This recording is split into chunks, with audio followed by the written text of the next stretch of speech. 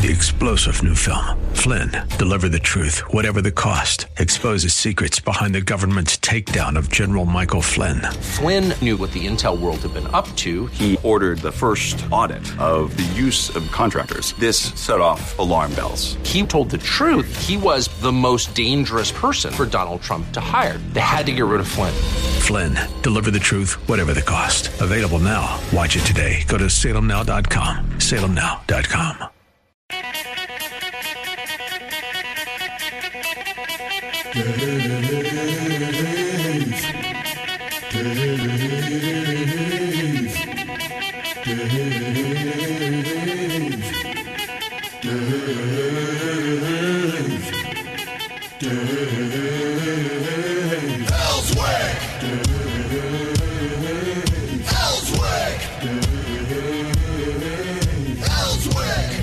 All right, 6 minutes after 6 on a Wednesday. It is hump day, middle of the week day, over the hill day.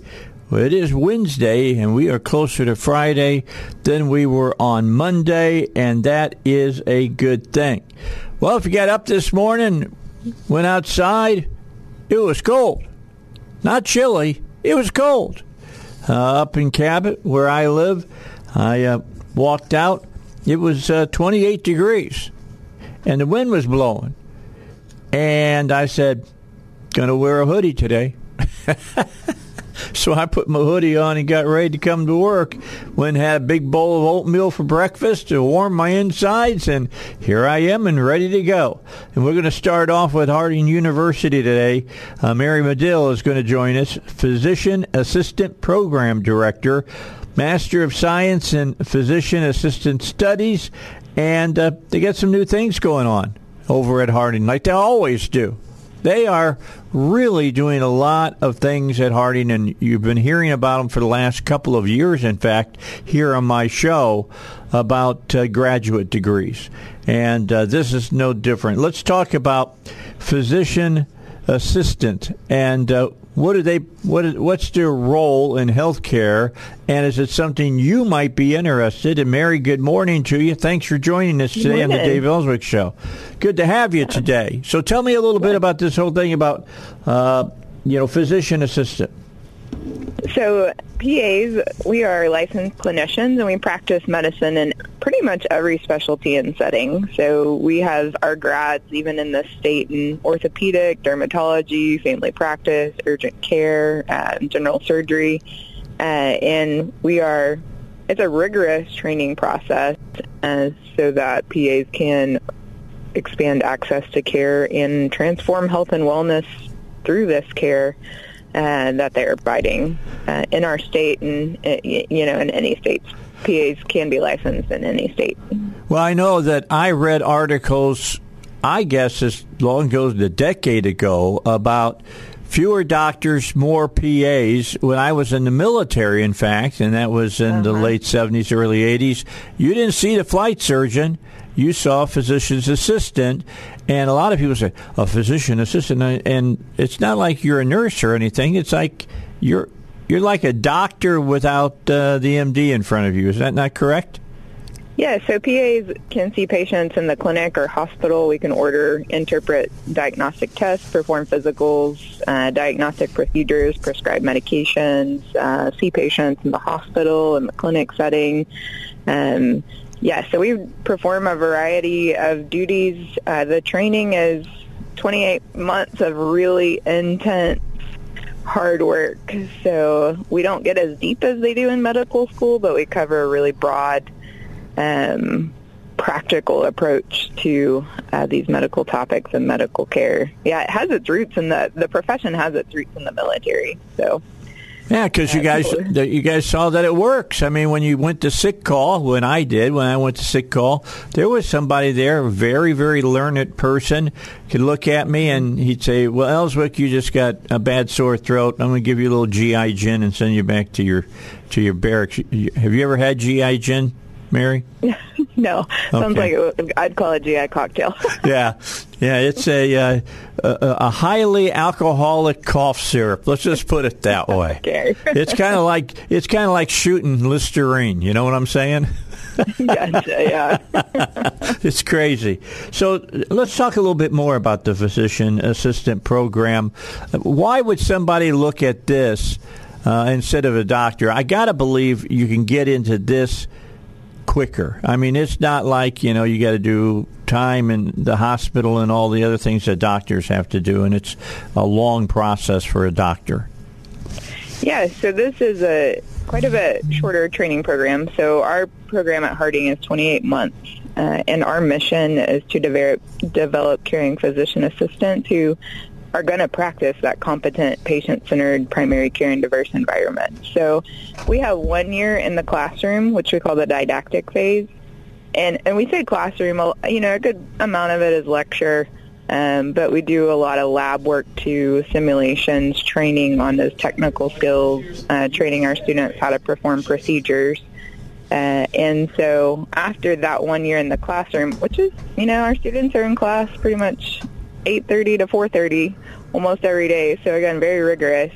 But after that, they go on to the clinical phase where they are in a clinic or hospital with a preceptor who is a physician, PA, or nurse practitioner, sometimes a different type of mental health professional who is training them, pretty much on the job. So these preceptors are clinical teachers who really pour into our students and teach them what they need to know to take what they learned in the textbook and what they learned in the classroom and really learn how to apply it for patients. Yeah, Mary Medill is our guest, a physician assistant program director, Master of Science in Physician Assistant Studies at Harding University. Who's looking at this? Is it somebody who's got their graduate degree? Maybe it's in science or whatever, and they decide I want to do something in medicine, or is it RNs that are already out there, and suddenly now they think maybe I should be a physician assistant? I mean, who does this apply to, and who would be really interested? So several of our students have come from an undergraduate setting, where they have a degree in maybe biology or exercise science or neuroscience, something that typically is more human-based sciences. And so we get, kind of a population that comes right out of undergrad, and they, come to us with that degree. And then we have another set of people who, kind of take a different road. So they may have gone out and gotten some kind of degree in like a pre-professional health master's degree. Sometimes we have people who have been nurses who will, come in and join our program. So really one cool thing about the PA profession is we get a diverse group of people. That's cool. So, we even have had people with business undergraduate degrees who went out and got the prereqs and got the health experience. Some of that, ability to be flexible and that diversity in thought is really what adds to the profession and creates these, versatile PAs who can go out and they can work in the country in Alaska, in the middle of nowhere, or they can work in a hospital, in Little Rock. And so in that way, it's just a very unique and dynamic profession. All right, so let me ask one last question before we take our break, and that has to do with a lot of these graduate programs. People would be able to continue on working and doing what they're doing and then work towards their degree. This sounds like it's a much more heavy program, and that may not be possible. Am I right or wrong? You are right. Yeah, it's not one of those where you can, work full-time and do classes part-time. So it's a full-time gig. But the beauty of it is it's 28 months, and, after that, you're out in the workforce and contributing to the health care of the patients. And you've, attained your goal in a very short amount of time, and the ability to really implement these practical skills and help patients. Well, I've heard that there's a lot of openings for PAs. Is that true? There are. Mm-hmm. Yeah, the job market has just steadily been growing and growing. Yeah. over the last few years. Yeah, and that's what you want your graduate degree in. And if you spend all that money to get educated, you won't be able to pay the bill on that. Mary, you hang on. Have another. Do you drink coffee? If so, are you having one right now? I do drink coffee, but I'm not having one right now. Well, if you want to have one, go ahead. I'm going to take a break here. I'm drinking my coffee. I'll let you know. I never stop when I'm on my show. I drink probably 6 cups of coffee during my 3-hour show. Good to have Mary Medill with us from Harding University. We're talking about the physician assistant program with the physician program director, Master of Science in Physician Assistant Studies. We'll finish up our discussion with her when we return here on the Dave Elswick Show. Hey, let me give you some more information you need. What happens if you're out on 167? It's 4:30 in the morning, and like me, you're coming into work, and there's not a whole lot of people out on the road. It's pretty clear out there, and your car breaks down. Well, the last thing you want to do is just be stuck out there and can't get off the road. And East End Towing wants you to know that they're ready to help you if that scenario happens to pop up, or maybe you're on a trip here in Central Arkansas. You're going camping. You got your camper behind you, and suddenly, you got an axle that goes out on your trailer. Well, what do you do then? I mean, how do you get your trailer to where it needs to go to be fixed? Well, East End Towing can handle that as well. All you have to do is call them, let them do the rest. 501-888-8849 is their number. 501-888-8849. Don't be stuck on the side of the road wondering what you're going to do and twiddling your thumbs. Call East End Towing. Back with you and our special guest, Mary Medill, Physician Assistant Program Director, talking about the Master of Science in Physician Assistant Studies at Harding University. And she joins us. To get more information on this, Mary, I've got harding.edu/PA. Is that correct? Yeah. Our website has all the information. Anyone who would be interested in the program, prospective students or future applicants, people who are looking to help or support the program by being a preceptor, we have a page there that they can go to and get more information and fill out a form if they're interested in partnering with us for that clinical education piece. Yeah, I wanted to make sure everybody knows that, because I'm trying to drive you, if you're listening right now, to that site and giving you just enough information. I'm kind of like your corner drug dealer. I'm going to give you a taste of everything that we're talking about this program, and then you'll go to the website to get all of the specifics and who you need to talk to and all of that. So, Mary, let's talk a little bit what sets your program apart from other programs of this ilk in the marketplace. So our program we're a little bit smaller in our cohort size, so we take around 36 students a cohort, and so that just gives us the chance to create this really great student-centered environment. So every student has a faculty advisor, they have a student in the class above them, or a group of students that is their mentor, and so because of that, we get to keep up with our students. We get to provide that mentorship along the way, and just really kind of walk with them in this what usually turns out to be a bit of a kind of a tough journey, right? So we said it's a rigorous training program, and so with that environment, we really just get to, I feel, take care of them like we want them to take care of patients in the future. So there is a lot of accountability, though. We're training these PAs to go out and work quickly, like we've talked about in the medical field. So we do have a high level of accountability with achieving the competencies that the program requires. Well, I really like this, that every student has an advisor. I've never heard of a college program where they tell the students, you come here to learn, you're going to walk next to a mentor. I think that's really great. Mm-hmm. Yeah. So, sometimes our students maybe wish they could fly under the radar, but I tell them, not here. You're not going to fly under the radar here. So it's a really great team, kind of family atmosphere, and just a great place to learn to practice medicine. Well, it sounds like to me you're going to teach the people all the information that they need to have, and then you're going to have somebody walking beside them to help them put that into practice. That's really important. You can have all the book learning in the world, but if you can't put it into practice, you're really no good about anybody. Well, that's right. Like we tell our students, no two patients look the same. So they've got to learn how to reason and how to think, and that's really what a big piece of what we're teaching them is how do you form that framework to think about patient care and to think about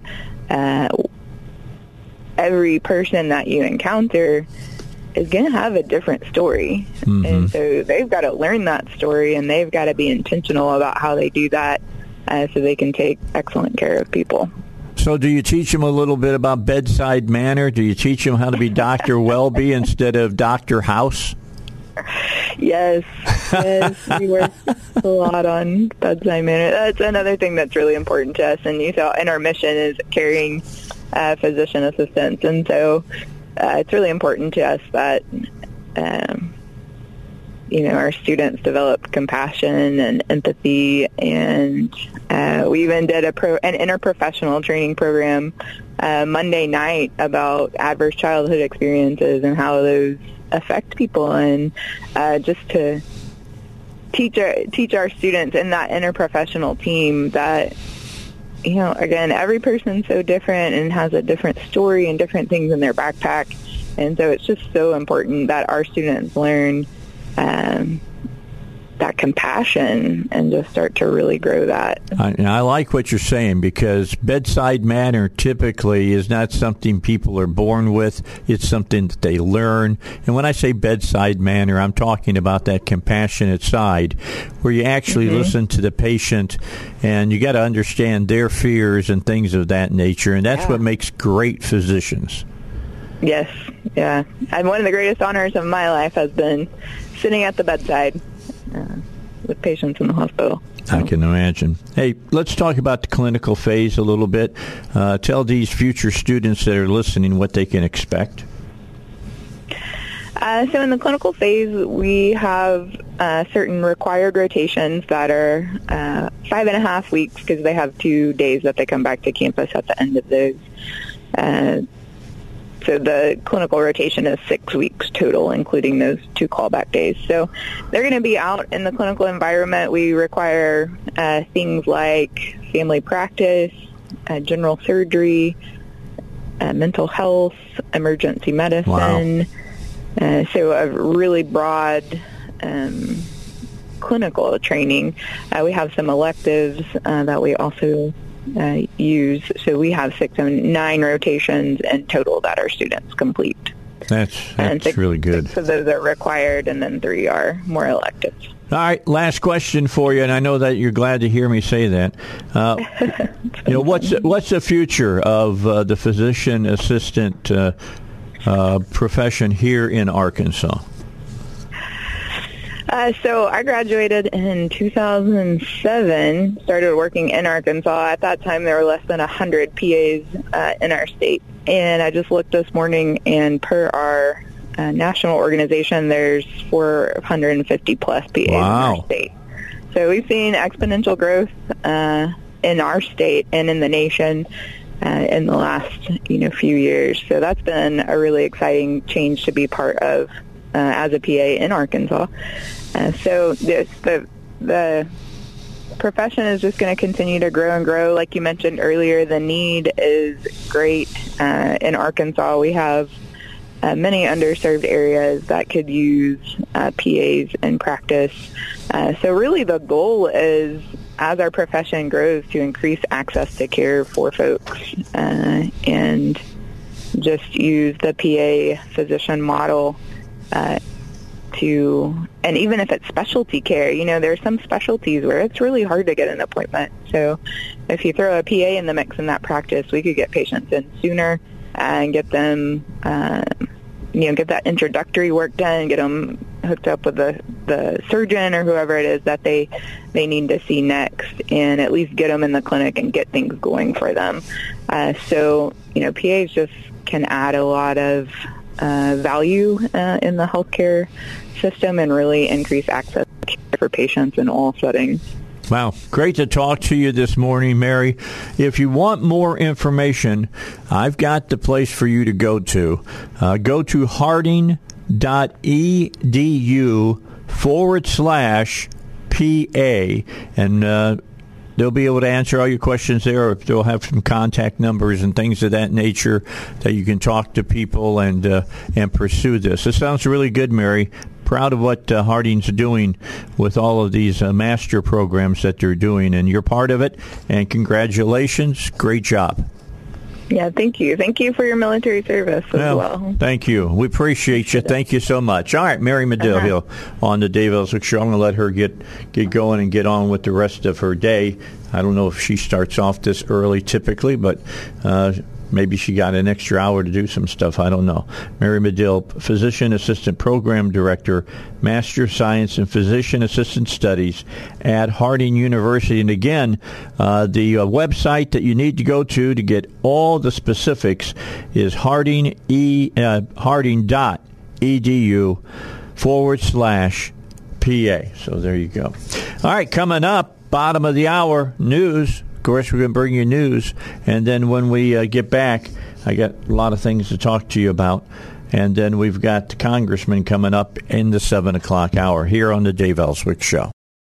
Kind of interesting new story just breaking about BlackRock. Of course, BlackRock's out there trying to get states and companies and whatever to put money in their business, and then they say, we'll make sure that your money turns into more money for your business. Well, what they're finding out, if you go woke, you many times go broke, and that is what is happening as far as BlackRock is concerned.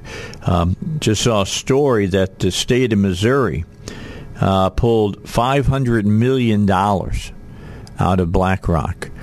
Because of their woke policies and their political activism that they get involved in. And the state of Missouri said, look, we got you to take our money and make us more money, to take care of pensions and all those types of things, not to go out and get behind a political agenda. And so they put their money with another company that specifically is going to pay attention to generating more funds for the things that the state of Missouri needs. So BlackRock is, out in the cold as far as Missouri goes. And I think they may see more companies, more states do that because, look, BlackRock, when they first started, they didn't start off as a political activist organization. They started off as a business to help other businesses and states and things of that nature invest their funds wisely. And now they've moved this other way, and BlackRock has been one of those people that has been telling people in the gas and oil industry, go take a hike off a short pier. We're not going to give you the money that you need to, build your business. And they're doing other things, too. They're involved in other things as well. And clients have gotten tired of it. So you got to make up your mind, just like Disney. They're having problems now because of this wokeness that they got. People don't want to take their kids to Disneyland where they're told they can't be a princess. Or, you can't do this, you can't do that, or if you're going to say this, you got to say that. People don't want that. They go for the experience of the rides and the magic of what Walt Disney built, not for political activism. And they're paying for it now. All right, I'll move on. So we got 20 days now until Election Day. Yeah, it's that close. It is that close. In fact, early voting here in Arkansas, I've been reminding you, starts Monday. and you'll be able to go to the polls and start pushing the screen or pulling the handle, however you all do it, wherever you're at. I don't know. They may have now gotten it to the point where all the voting machines are the same, and no matter where you go in the state, it's kind of like going to McDonald's. You're going to get the same menu, so you know how to do things. You might want to go down to your local person to get a copy of the ballot, take a look at it, know how it's going to be laid out, so that you can just, when it comes up in front of you, it won't be you won't be searching for stuff. But things are changing. Democrats are getting really nervous. They had pulled in generic poll by four points in the for the House and the Senate, and now Real Clear Politics has come out today and said it looks like there's a very good chance that Republicans will win not only the House but will win the Senate. Will take control of the Senate as well. That will make everything that Joe Biden wants to do very, very difficult. Let's just put it that way. So, the Republicans are poised right now to gain control of the House. It's looking better for the Senate. It's turned in part to a lot of different issues. People are starting to hear what the Republican Party has to say. Let's talk about Ukraine. I hear it from a lot of people.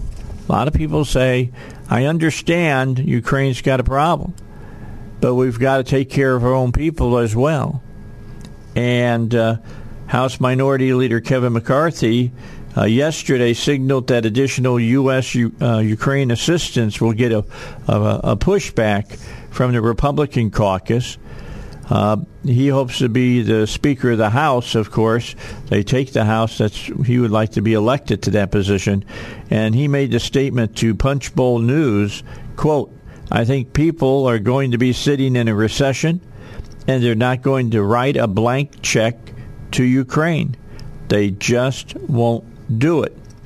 Congressman Greg Steube of Florida, is a member of the House Foreign Affairs Committee, echoed the minority leader's statement when he said, I'm absolutely not supporting any further funding for Ukraine.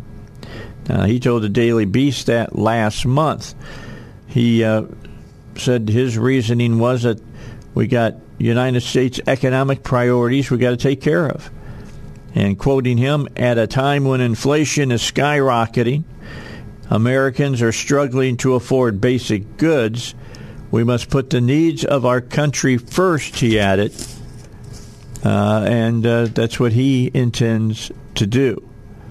Tom Matatowski out of New Jersey, a member of the same committee who is also one of the most vulnerable Democrats, said he feared that additional Ukraine aid is at risk if conservative gains control of the House. Quote, it's certain that the next Congress is going to have more members of the Tucker Carlson / Donald Trump wing of the Republican Party, and I feel and fear that they will seize an opportunity they can find to at least chip away at our support for Ukraine.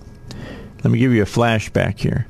In May, 57 House Republicans and 11 GOP senators voted against a $40 billion supplemental aid package for Ukraine, and that they're saying that kind of opposition is going to get bigger. Now, Mark Warner, who is the committee chair of the Senate Intelligence Committee, Democrat from Virginia, was talking about this on Tuesday. He said, hey, look, it's been bipartisan to date to help to the Ukraine. Close to 90 senators, overwhelmingly bipartisan, Warner said on Bloomberg Radio.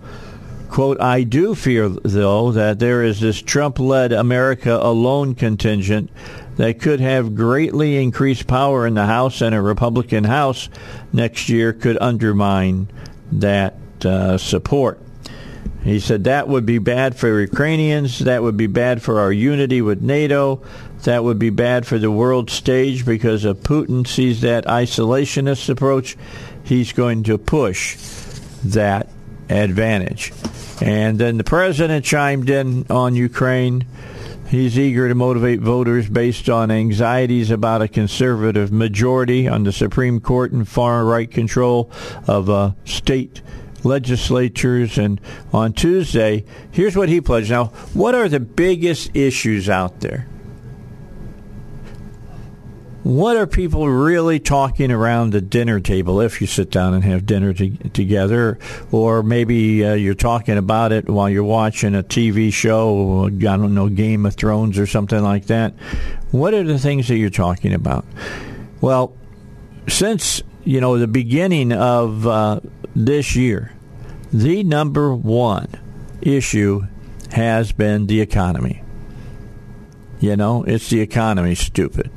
I mean, that's what the Clinton administration said when they were running for election, and it was true. People wanted things to be taken care of so they could buy food for their family, pay for, their shelter, and pay for gas to get to and from work and things of that nature. So it's the economy, stupid. And the other thing being inflation. The other thing is, of course, is immigration. And crime. Those are the top four issues. Number 8 in the list of concerns, and it's in single digits. Back in June, it was white hot because people didn't understand the Dobbs decision. Then they figured out the Dobbs decision didn't make abortion illegal across the United States. It just sent it back to states, and your particular state was going to determine what you did with abortion. And now that has fallen off as being like a number 1 or number 2 topic, and it's fallen down to number 8. But what's the president saying is number 1? He's eager to motivate voters based on anxieties about this conservative majority on the Supreme Court and far-right control of some state legislatures. So what he did yesterday in Washington, D.C., is he pledged to codify Roe v. Wade in federal law by next year if Democrats control Congress. So, look, the Hill says that it was nothing more than a midterm mix of bluster and bait. He doesn't have the votes in the Senate to pass this. Not at all. He might even not get to 60 to get it out of, get it out on the floor. At the same time, Speaker Nancy Pelosi, during the Tuesday interview with NBC's Andrea Mitchell, and boy, she's a liberal, said Democrats need more seats in the Senate to enshrine abortion rights into law, which is why she said they didn't push for it this year in the current 50-50 Senate. Quote, you think we would have gotten 60 votes to break a Senate filibuster, 10 Republican votes? Do you think we would have gotten 10 Republican votes? Oh, come on, the speaker said on MSNBC. She also noted that the Supreme Court's June decision shifted the midterm messaging for Democratic candidates to their chagrin now because it's not resonating, by the way, and that because her party was prepared to make its case, the issue of state abortion restrictions has complicated the political terrain for some GOP challengers, but not what the Democrats thought. They thought you ladies would rise up and demand codification of Roe v. Wade. You have not, because guess what? There's just as many pro-life women as there are pro-choice women. All right, we got 13 minutes until 7. We got to get another break in, then I will be back to finish up what we're talking about here on the Dave Elswick Show this morning. I want to remind you about ICU protection. Billy Mack's going to be on with me at 6 o'clock in the morning. I actually talked him into getting out of bed, pouring a cup of coffee, and talking to us about this great service that he has for you at ICU Protection. So when you're up and you're listening to the show, know that you're going to hear about why he's different than everybody else. And I can tell you why. I mean, he does it all. I mean, they'll talk to you. They'll tell you what you need to do to secure your home or your business. For instance, at my house, they decided, look, if you need door and window sensors, that's a no-brainer. Let's talk and figure out how many cameras you need. I'm not going to tell you how many I got, just because if somebody's out there and been casing my house, I don't want to give them that information. They got the doorbell cameras. They got motion detection. And the big thing that they have is they've got the analytics. Now, this is true detection if it's a person, an animal, or a cat, or it's just a big gust of wind with leaves in it.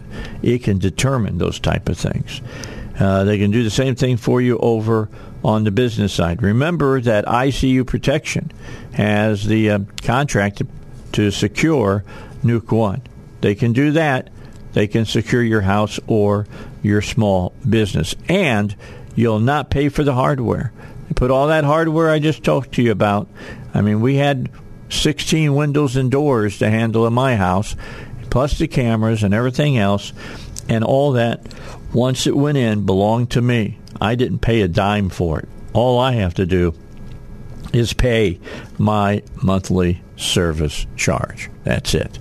That's ICU Protection. You call them, talk to Billy Mack. He'll get you taken care of. 501-205-1333. So you can tell we're getting close to the election. Like I said, 21 days. Early voting starts the 24th. Election day, November 8th. And Biden is out, out on the campaign trail, stomping across California, across Oregon, into Washington, out to Washington, D.C. now. And he's going to Pennsylvania, I believe, today for Fetterman. Some of these people don't want him to be there because he brings a lot of baggage with him. I mean, people see the president, they blame him for the high gas prices, and then he gets his and food prices and whatnot, and then he does his gaffes. I mean, just the other day in California, $7 a gallon for gas. Well, that's the norm usually out here in California. Boy, California's, they posted that on his Twitter account, by the way. They tore him a new you-know-what about that because it's not true. I mean, just a couple of months ago, it was only $5 a gallon. So now it's $7 a gallon, and he's downplaying it. You guys are used to this. And so what he's talking about now is he wants to release at least 10 million more barrels from the SPR, the Strategic Petroleum Reserve, and try to keep gas prices down because they're beginning to go up again. And it worries him that as you go to the polls, if you happen to stop to fill up before you went, and, a couple of weeks ago, gas was down to, let's say, $3.15 a gallon. And now you fill up and it's $3.25, $3.30, $3.35. You start going, what the, and maybe you were thinking about voting Dem, and you're going, I'm not going to give them any more power. If I put another Democrat into the House, they're not going to change anything. They're just going to vote lockstep with the president. Same thing with the Senate. Same thing when you look locally into the legislative offices that are up, and the constitutional offices that are up here in the state. You want the people that are got your back, that are going to work at getting those prices to come down, maybe bring taxes down in where you're paying them and save you some money. And, Sarah's thinking about that and working on it, just so you'll know. That's happening as we speak. And then New England is projecting rolling blackouts in the winter due to depleted supplies of gas. Residents in New England cities facing rolling blackouts from Daily Mail.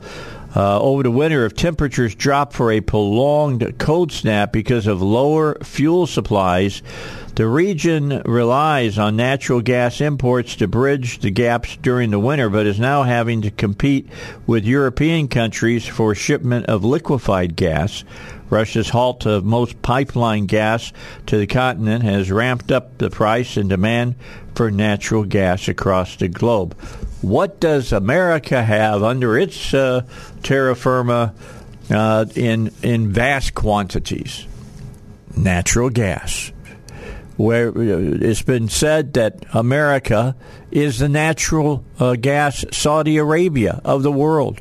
We got more natural gas than we can shake a stick at, as the old saying goes.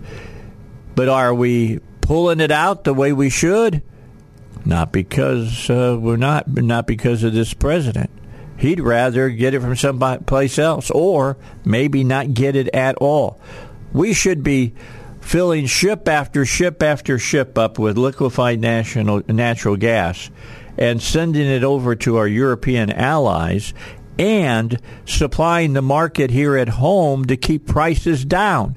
But that's not happening, and that is specifically because of this administration. They have put different things into play that is causing this natural gas prices to go up instead of going down. We're not using our own energy reserves to help our own people.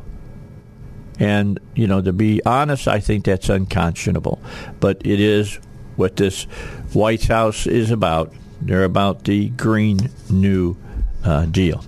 All right, coming up in the 7 o'clock hour, which is just around the corner after the news, I've got Congressman French Hill on with us, and then at 7:35 we've got Congressman Westerman. Bruce Westerman will join us as well. We'll talk to them. They're not in session anymore, so they're probably back here in the States somewhere. I don't know. Maybe French has got a bow and arrow or something out deer hunting. Duck got a really nice deer here a couple of days ago with bow and arrow. Did a nice job. Looked like about a 7.8 point deer. Big buck. All right, we'll continue the show, continue giving you the information that you crave right here on the Dave Elswick Show, 101.1 FM. The Answer, after we do the news.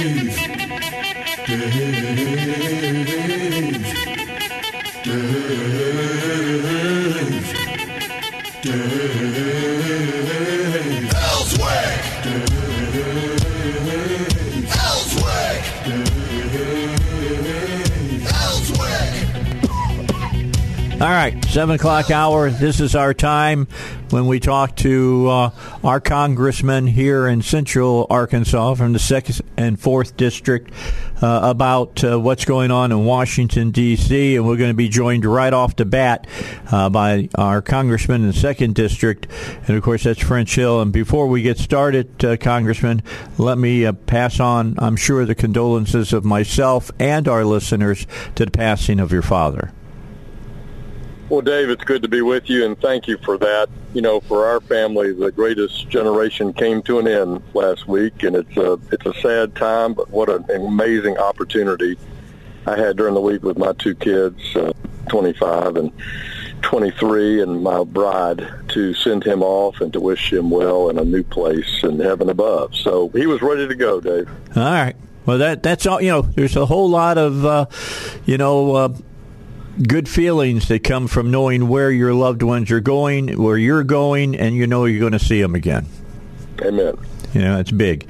All right, let's talk, because there's a lot to talk about. I want to talk to you about the election polls. A couple of weeks ago, the polls were showing the Democrats were really close. It was tough. That big red wave didn't look like it was coming, and now it does look like the tsunami is growing. I mean, the president is going to states to stump for candidates where you wouldn't think you would see the president go. Portland, Oregon, of all places, because the governor's race is up for grabs in Oregon. That's unheard of. Yeah, whenever having worked in a White House during a presidential election year and having watched politics a long time, every time in October you see the president go off to defend his own turf, they're in trouble. And look, the reason they're in trouble is because of 18 months of extraordinarily bad decisions by Joe Biden, bad policies. It just has gotten bad since January 20th at noon, when that afternoon or the first next morning he nixed the Keystone Pipeline. And honestly, our economy's gone downhill ever since. Well, the Democrats have put all their eggs in one basket, abortion. The president yesterday in a speech said, give me the House and give me the Senate, and I'll codify Roe v. Wade. I mean, that was one thing that he did. What they have found is that people have decided, and women in general have decided, specifically, in fact, that abortion is something, back in June they were white hot about. Then they found out really what was in the Dobbs decision. That was tempered because they found out they could fight in their own state about it. And on top of that, they want to be able to feed their family. They'd like to be able to find baby formula without having to search 80 stores to find what it is that they're looking for. Exactly. Look, this is a kitchen table election. People are concerned about inflation. Inflation is a thief, and it's crushing the average Arkansas family, spending some $6,900 more this year for the same basket of goods, gas, groceries, back-to-school supplies that they paid for last year. That's what's hurting the American people, and they want a change in the agenda to help stop inflation, get the economy back on track, because most people that are under our age, Dave, have never experienced this kind of rampant inflation. And if you don't need proof of it, just look at the Social Security number that Social Security recipients are going to get starting this fiscal year at close to 9%. And that's great for them, except that, unfortunately, for the things that seniors buy, like prescription drugs and a lot of other things, gas and food, it's up a lot more than that. That's right. Yeah, they're still behind. I mean, that's the bottom line. You're on a fixed income, you're in trouble. I saw a story yesterday. We talked about it here on the show, that 401ks have lost 25% of their worth thus far just this year. That is terrifying for people who are retired or are looking at retiring. Exactly, and so that's why Republicans have made our commitment to America that we'll push back on Joe Biden's agenda. We'll try to go back to pre-pandemic spending priorities. We'll try to unleash American energy. We'll try to make the Trump tax cuts for families permanent. That's something we'll fight for when we get the House back. And if we get the Senate back, as you and I have talked many times over the last few months, if by some great outcome this November we got both houses back, that would give us a lot more tools to change the direction of the country than if we just get the House. But if we get the House, we can argue for these things, fight for these things, debate these things, and hopefully shift the Biden agenda, which I think is hurting American households. Yeah, I'm all about that. I agree wholeheartedly with you. And if we would get the House and the Senate, and it's look, the Real Clear Politics today said that they believe that Republicans will win the House and the Senate.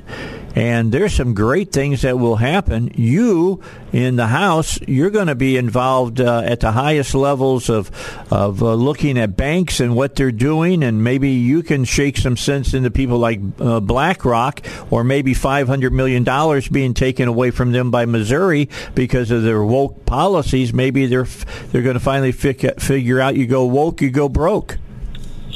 Yeah, this is a key issue. I hope this is one of those issues I think Americans are following. I don't think it's the top issue in the country. But the Biden administration does have climate change as the top of everything they're doing. Yes. Therefore, they want to hurt American families, American savings, American gas prices, American heating costs because of their climate agenda. And they're not even going to accomplish the climate goal. This is the crazy thing about this, is that their policies are not even the right policies for their objective. And this ESG movement, environmental social governance movement, is telling investment managers like BlackRock, hey, you need to manage for climate change, not the return on your retirees' portfolio is the top thing. And that's nuts. It's nuts, and they're going to lose that debate, and they're paying a price right now, as you point out, in Missouri, Texas, and other states. Yeah, they're going to lose a lot of money, and people who invest with them are going to pull back their money because it's going to be like, why should I put my money with you? You're more worried about political activism than you are about making money for me, which I need for my retirement or for estate, for pensions and things of that nature. So I'm going to be watching all of that. We got to get a break in. Congressman, let's do that. And when we come back, I'd like to talk to you about a big story came out yesterday that the New England states are starting to say we're going to have rolling blackouts during the winter because we can't get the amount of natural gas that we need. And here we are in the country that is the Saudi Arabia of natural gas. I want to talk to you about that. And electric bills are already going up in Arkansas. Now, we warned everybody about this a couple of years ago, about during the election, that the vote for the Democrats was to vote that your electric bill was going to go up. And guess what? We were right. So let's talk about that when we come back here on the Dave Elswick Show. Our guest is Congressman French Hill from District 2. I also would like to talk to him a little bit about what happened in Conway last week in the Conway School District. Dave Elswick Show. PI Roofing wants you to know that they're more than just a roofing company. They're a home solution company. That's right, a home solution company. And what that means is that you need some work done around your house as far as some building to be done. They can do it for you. I've got an appointment with them on Monday at 10 o'clock. I'll get done here on the show and head out to see Travis Twitt. That's a country singer. Chris Twitt, who works for the folks at PI Roofing, and they're going to look at my deck. I need some work done on it. Going to find out what they're going to charge me. Going to get a couple of estimates. One, using pressurized treated lumber, and the other being that new lumber they're talking about that really isn't lumber at all. It's fake lumber that's supposed to last forever, and we'll see what the difference is in cost is. But they do construction. If you want to get construction done around your house, you know those small jobs that the big guys don't want to come out and do, PI Roofing, they'll be happy to entertain your job that you would like them to do. All you got to do is give them a call, 501-707-3115, or visit them online, piroofing.com. I'm Dave Elswick, and with me is our congressman from District 2. He joins us just about every Wednesday during the course of the year here on the Dave Elswick Show, and that is French Hill. And he's on the phone with us right now. And, Congressman, let's talk about the problems that New England is facing. Big story out today that residents in New England cities are facing rolling blackouts this winter if temperatures would drop for a prolonged cold snap, which they will, because of lower fuel supplies. The region relies on natural gas imports to bridge the gaps during the winter, but is now having to compete with European countries for shipments of liquefied gas. Hey, we got more natural gas than any place in the world, and yet our president hamstrings them. And so the people in New England over the winter are going to pay much higher natural gas prices.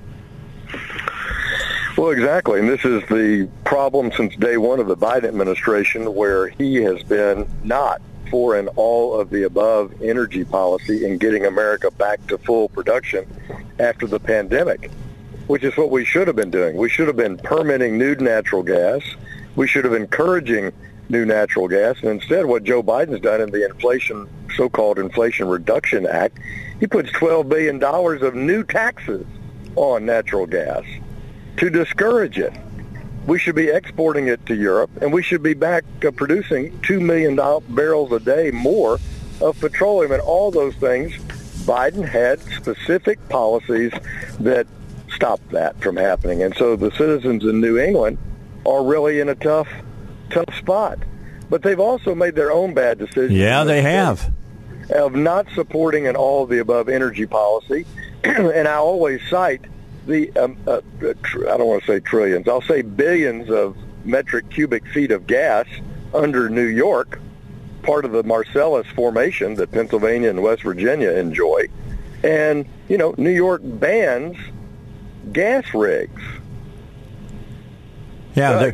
Hello. I mean, this is a problem also of their own making that goes way beyond Joe Biden, of just dumb decision-making that's hurting those citizens. Yeah, you got them doing it, New York, Pennsylvania. I mean, do you remember just a few years ago, there was a war went on in Pennsylvania over natural gas. It was incredible. Now, they wish they had more natural gas. And the region also was a large nuclear producer, and they're shutting down nuclear. So we have to help our brothers and sisters by sending them as much gas as we can through our pipelines up there.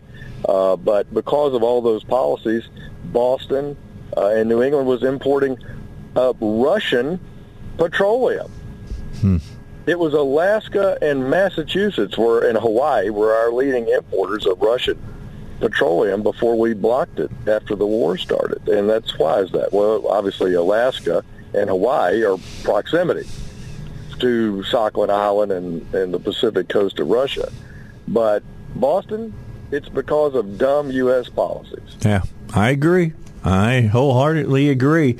Well, let's talk about, people here in our state are waking up to the fact that what we said would happen has happened, and electric bills are going up. Yeah, and fortunately for Arkansas, we have an all-of-the-above energy policy. We have coal that's still being worked, so it's a stable source. We have 20% of our power is nuclear, and actually 50% of the power generated in our state is nuclear. We sell that to other states, obviously, and we have abundant natural gas.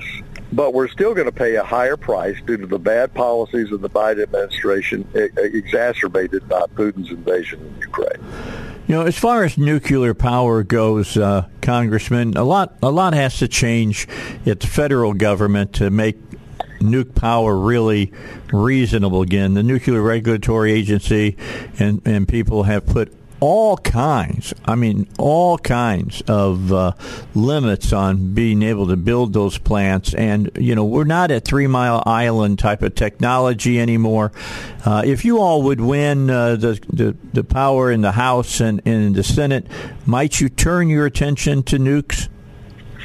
We are going to, and I'll tell you, this is an area where the Biden Energy Secretary is on your side and my side. The Obama administration was of no value on nuclear, just the opposite. And President Trump was good. He helped extend permitting for the existing nuclear plants. So he did good things when he was president on nuclear. But you're right. We have new technology, and we have Jeff Duncan of South Carolina, myself, Patrick McHenry in North Carolina. We're going to push the administration to streamline the permitting for these new nuclear plants and also streamline the approval process for extending the life of our existing plants.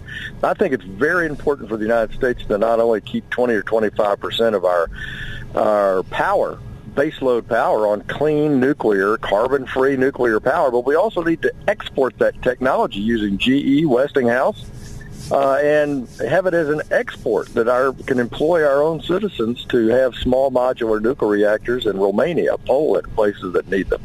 I'm looking forward to people having a reasoned conversation in Washington about that, and you give me hope when I hear that. All right, next time we talk, we'll be into early voting here in the state, and then we'll talk the following week, and it will be the 9th, and we'll be past the election, so it's going to be interesting the next few days. We're 21 days away from the election. Last question for you. In Conway last week, big meeting there with the school board dealing with transgender policies, and I got to say that I believe the Conway School Board did good work.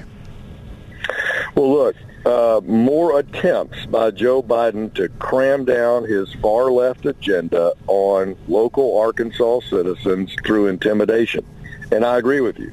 And I think the state school board association, our governor, our attorney general are all on the hunt. Look, we'll handle our local school issues and school policy issues here. We don't need any help from Joe Biden. Yeah, and we've got, of course, a law. We got the judges looking at our law about, this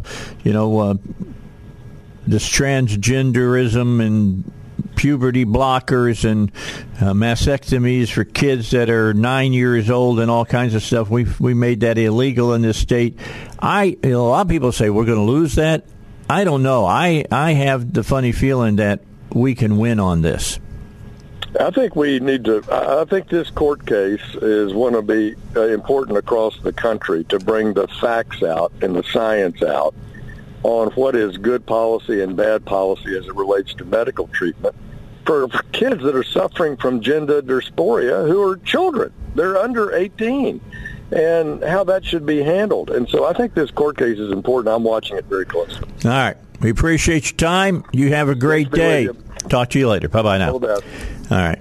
That's French Hill, Congressman from District 2. We'll be hearing from, of course, Bruce Westerman, Congressman District 4, after we get we break at the bottom of the hour and do our thing down there. So we're looking forward to talking to him in the next. We'll talk about a lot of the same stuff, okay? Because there's usually 3, 4, 5 different topics I want to cover today. We had 3 major ones. I want to talk about the polls, and we'll talk to Bruce about that. I want to talk about energy with him. If they take the House back, he'll be the chairman of the House Natural Resources Committee, and I want to talk to him about what they will be doing to address these energy problems. Electricity going up in Arkansas, rolling blackouts they're predicting up in New England. That's ridiculous. It should not be happening. And there's ways to stop it. We'll talk to the congressman about it. And I'd like to talk to him about what went down in Conway and about this lawsuit that's going on right now here in the state of Arkansas about transgenderism. Plus, get his take on issue 4 as well. We'll do that. But first, we got to take a break. We'll get you some more information at the bottom of the hour, and then Bruce will be joining us to talk about these issues that I just mentioned. I had a good time last night. I went over to the Cabot School Board meeting. I sat there, listened. I like some of the things that I heard. I'm concerned about some of the things that I heard. I love that the principals from the different schools were there and talked about how the students know how much the teachers love them and care for them and all of that. But still, test scores are down. Reading is a problem, and that is their main job. All right, let's get a break in. Then I got more for you here at 101.1 FM, The Answer. Back, and as I told you earlier in the hour, every Wednesday, for the most part, we missed a few Wednesdays at times. The congressman from District 2 and District 4 joined me here on the Dave Elswick Show. French Hill just talked with us, and now online with us to talk from District 4 is Bruce Westerman. And Congressman, thanks for being part of the Dave Elswick Show today. We got some pretty interesting things to talk about today. Well, great to be with you, Dave, as always. I'm excited to have a conversation. Well, let's think about this. A couple of weeks ago, we were talking, and remember we spoke about polls were saying that the Democrats might hold the House, and they were going to definitely hold the Senate. What a difference about 3 weeks makes, because as just Bill O'Reilly was telling everybody, the New York Times and Siena poll has said that it does not look good to hold the House nor to hold the Senate for the Democrats. Real Clear Politics has come out and said that they are leaning towards a red big wave now. So a lot of things have changed in 3 weeks, and it seems like the whole discussion about inflation and food prices going up and gas prices still up by over $1 something a gallon over a year-to-year kind of basis has come home to roost, and independent women have shown a 16-point favorability to vote for Republicans, and that has got to be making ice run through the veins of Democrats. Yeah, well, Dave, our polling has shown all along that what people are concerned about are the economy, or inflation, high food prices, high gas prices. And as much as the national media and the Democrats want to talk folks out of the idea of that being an issue in the election, people haven't forgotten it. Now, things are looking up for us, but there's still, 3 weeks till the election. We can't let up. That's right. We're going to be going into overdrive. I'm going to be spending a lot of time in my district and on the road between now and the election trying to help us win the majority. We've got, I'll be out in Oregon next week, and we've got a chance to pick up 3 seats in Oregon. Yeah, that's great. Yeah. And, if that happens or not, I don't know, but we've definitely got a potential to do that. And I'll be out there with Kevin McCarthy doing some events for some of these candidates. Actually, I'll be in Arizona with McCarthy. I won't be in Oregon with him, but we're working hard trying to get these folks over the finish line. And we're seeing that also in the amount of money we've been able to raise across the country for this election.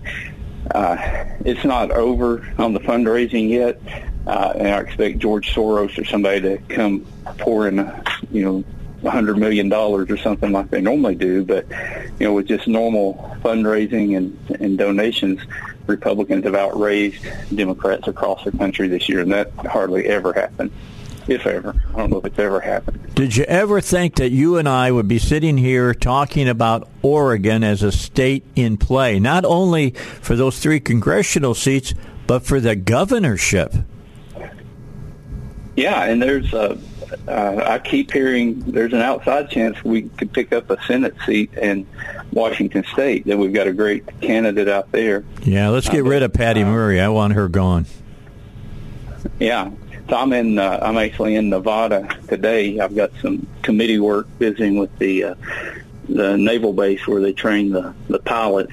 They're surrounded by federal land, and I've going to be out there later this morning. But the attitude I'm seeing out west, where a lot of these liberal policies come from, is people have had about enough of it, especially when you get up around Portland or south of Portland with all the stuff that's happened there in Oregon. But, look at the other coast. We've got a chance to pick up a seat in Rhode Island, a seat in Connecticut, which the rating agencies just moved that one to a toss-up in Connecticut. I think we've got a good chance in Maine and also in New Hampshire. So, again, the election's 3 weeks out. People are already voting in some of these elections, but I'm anxious to see where it all shakes out after the first Tuesday in November. Now, I'm hearing that Nevada seems to be now, they're starting to say, looks like a Republican win. Is that what you're hearing? Yeah, I was with a Republican member from here yesterday. We had meetings, and he told me that the Senate race is looking strong out here, and possibility on some more House seats in Nevada. Well, you're making my day. Keep talking. Well, it's like I said, the polling I think it's getting harder and harder with people having fewer landlines and people not wanting to talk to pollsters. But when I talk to people, regardless of where I am, the sentiment that they've had enough, that this isn't the America that they want to have going forward, that they want to produce energy here, they want to produce jobs here. They're tired of this administration and Democrats in Congress just selling out everything to these climate alarmists, and people are starting to realize that even what the Democrats are saying they want to do, their plans wouldn't even work to accomplish the goals that they're saying. So it's a power push from the socialists and the left, and I think people see through it. All right, well, let's come back after the break, and let's talk about power, natural resources, because we take back the House. You're going to be sitting in the catbird seat looking over those things, so we want to talk to you about that here on the Dave Elswick Show. Our guest, of course, is Congressman Bruce Westerman. He's calling us from Nevada today. He's doing his best to do for us what we want him to do, which is to make sure that the Republicans take back the House of Representatives. It's the Dave Elswick Show. Stay with us. We got more with this, the congressman to talk about. Gas prices hurt all of us. We've talked about it a lot over the last few weeks. A lot of you will drive 5 miles to a different pump just to save a couple of pennies. Your health plan premiums keep going up every year and at a much higher rate than gas prices. But a lot of you don't change your insurance. I don't understand that, and I know that for sure that Pat Davis wonders about that. So why don't you look at somebody different? Check it out. Why not talk to Pat Davis, somebody who tells you, I'll save you 30 to 50% on your health insurance? Why keep giving those other companies your business with all the co-pays and the deductibles when you could get paid to go to the doctor? That's right, get paid to go to the doctor. Why don't you just take a few minutes and call Pat Davis for your healthplanman.com and see if he can save you 30 to 50%, cut out all the co-pays, slice into those deductibles for you on premiums just like his other clients. Call him. Do it today. Don't delay. I know you hear me say that all the way, but it's the truth. Right now, we're making all of these changes about health insurance that you do go out and pick new coverage and things of that nature. 501-605-6935. Talk to Pat today. 501-605-6935, and they'll treat you better. I'm glad I came down 67 early this morning. Sounds like things are slowing up out there on 67 167. Our guest, Congressman Bruce Westerman, and Congressman, I talked to French Hill about this just a few moments ago. Stories coming out of different newspapers up in New England projecting rolling blackouts in winter due to depleted natural gas supplies.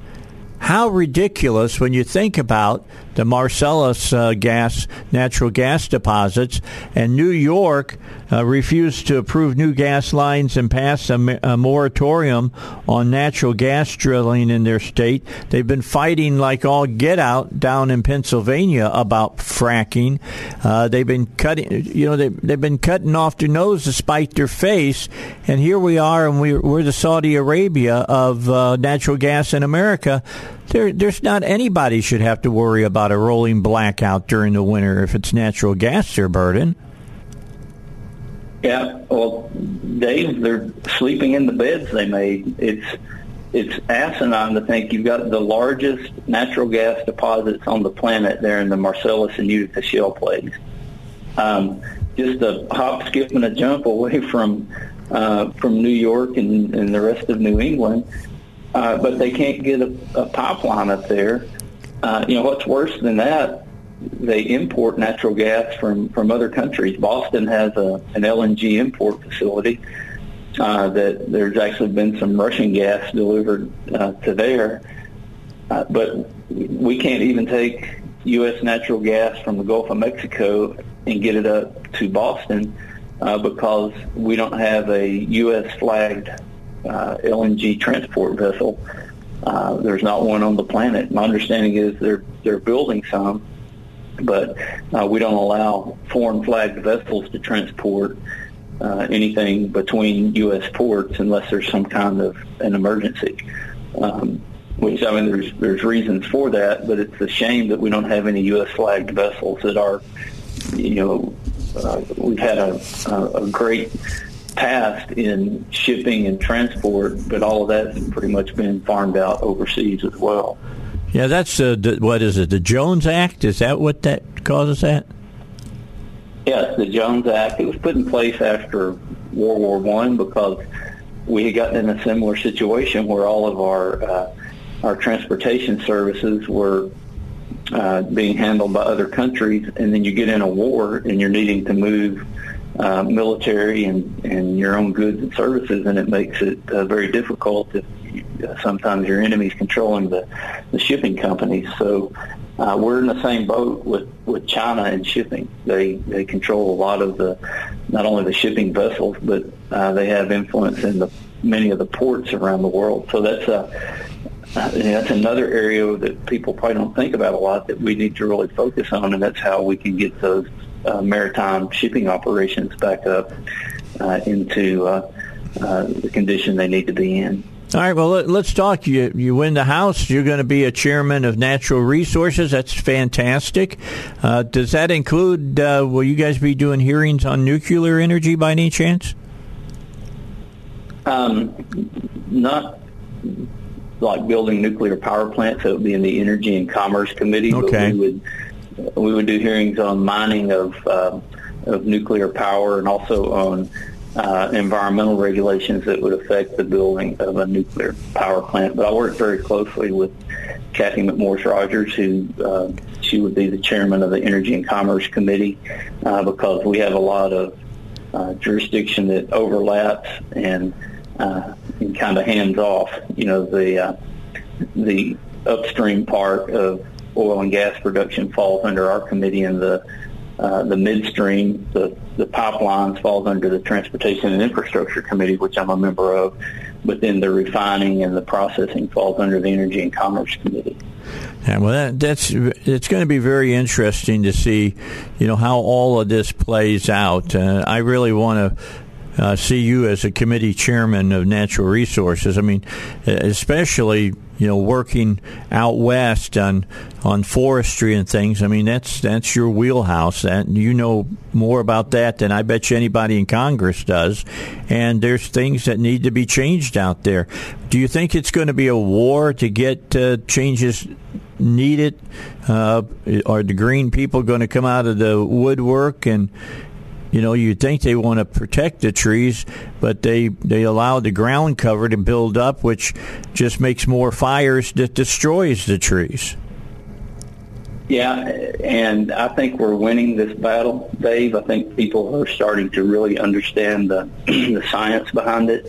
I had meetings yesterday down around Lake Tahoe in the Sierra Nevada forest. Beautiful area. It's gorgeous, but they had the Caldor fire and the Dixie fire crossed the Sierra Nevada mountain range, came from the west side and crossed over, which in talking to a lot of the fire officials out here said they thought that couldn't happen. Said if you'd told them 5 years ago that a fire would cross over the Sierra Nevadas, the people would have just raised an eyebrow, but they've had it happen twice now. But they've done some management, and they've got these protective zones where they've thinned and cleared vegetation, and that's where they've been able to put these fires out. So they saved hundreds of millions, if not billions of dollars of real estate and property and people's lives because they had done a little bit of management just around the communities out here. But there's so much more that needs to be done. And we went out and looked at a site yesterday, and it looks like a park. I mean, I can't imagine why anybody wouldn't want to have the forest looking like that all the time. And it's, that healthy forest helps you with fires. It helps you with water, which is extremely important out here in the West. And it also provides better wildlife habitat and better recreation opportunities. So getting these projects done on the ground and people seeing it, I think is one of the best education tools you can have. That there's been a lot of mistrust that the environmental groups have perpetuated out here about, people just want to clear cut the forest for profit, and that's a big fat lie. Yeah, the years of, clearing, tops of mountains like in West Virginia to strip mine and things of that nature, those are years of past. That's not the way things are done now. Am I correct? Yeah, I mean, we still have some open pit mining in places, but that's one of the things I wish people could see is the mine recovery. I mean, you can't tell where the area that's been mined from the landscape around it after they go back and fill in the pits, and they even shape the topography to match the topography that was there before. It's probably actually better habitat because they put so much effort into getting the right plant species and everything. But millions and millions of dollars are spent by these companies reclaiming mining sites. So even where you do open pit mining, the reclamation process is unparalleled. And I challenge people to go find someplace else in the world where it's done like that. We want to. The left says we want all these things mined, but we just don't want it done in our backyard. Yeah, where we do it better than anybody else. I was lucky enough. My brother worked with the coal industry up in Wyoming, and I went up there and I got to see all the reclamation that they do when they dig out the coal, and it is amazing. I mean, the pronghorn sheep up there, they thought that they were going to go the way of the dodo bird because of that. And you know what? They got more of them now than they call them maggots now. They got so many of them that drives them nuts. So, it's just a lot of things that people think that are going to happen don't happen is what happens. Okay, so let me ask a question now. Finish up. I want to take you out of your district just a little bit to District 2 in Conway. And last week, a big decision there made by the school board dealing with transgenderism. Biological boys use biological bathrooms and all. I mean, just common sense things that we've thought forever been challenged by the transgender community. Are you happy to see that school boards are standing up against this stuff? Yeah, and that's where the rubber meets the road. That's where I got my start in elected office, was on the school board, and it's when the local school boards, the quorum courts, the city councils, when they start making those decisions, I think it's going to have a big effect across the country. And it's like you said, it's common sense. Whoever thought we would be spending airtime on the radio talking about whether boys should use boys' restrooms or girls' restrooms? I agree. I never thought, but there's a lot of things I talk about now. It started with the Clinton administration, and I've been talking about things I never thought I'd talk about. With that, I'll let you go. Enjoy your time out in Nevada, and let's bring home a big victory on November 8th. What do you say? I say that's a great idea. All right, appreciate you. Keep working hard and voting. All right. Okay. Appreciate you very much. Thank you very much, Congressman Bruce Westerman. Coming up at 9 o'clock, Laura McNeil will join me. She's running for school board in Cabot. We'll hear what she has to say right after 9 o'clock. And coming up after 8 o'clock, you're going to be listening to information about your money. Finally, today, 45th anniversary of the plane crash that killed many members of Lynyrd Skynyrd. All right. Let's get a break in.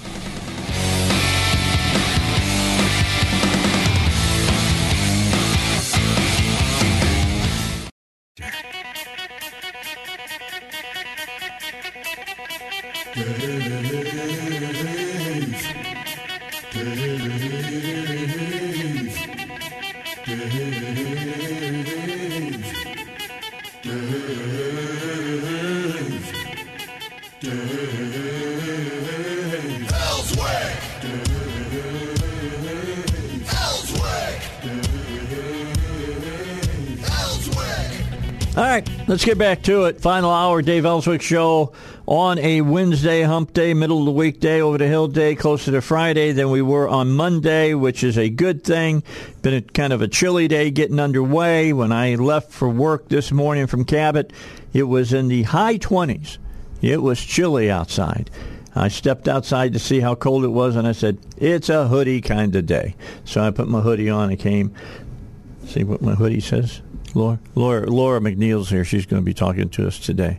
And I want everybody to understand, your feelings have nothing to do with my facts. This is the way it goes. All right. So anyway, wanted to tell you, Lori, I swore to myself I wouldn't say that. Laura is running for school board in Cabot, and I wanted to have her on. Let her talk a little bit about why she's running and some of the things that are bothering her, and what changes she might make and things of that nature. So we're gonna do that here over the next 53 minutes. So let's get it underway. Why don't you tell people a little bit about you? How long have you lived in the Cabot area, by the way? All right. I have lived in Cabot for 10 years. Okay. My husband is a retired vet with the United States Air Force. What was his AFC? What did he do? He was an aircraft maintainer. Okay. Maintenance, huh? Yes. Okay. So that's what brought us to Arkansas and what made us settle in Cabot. All right. Both of us are originally from Massachusetts. The land of the Democrats. Yeah, I know. Trust me. Glad to be out. I got friends that live there. I mean, they love it there. But I have family that lives there, so yeah.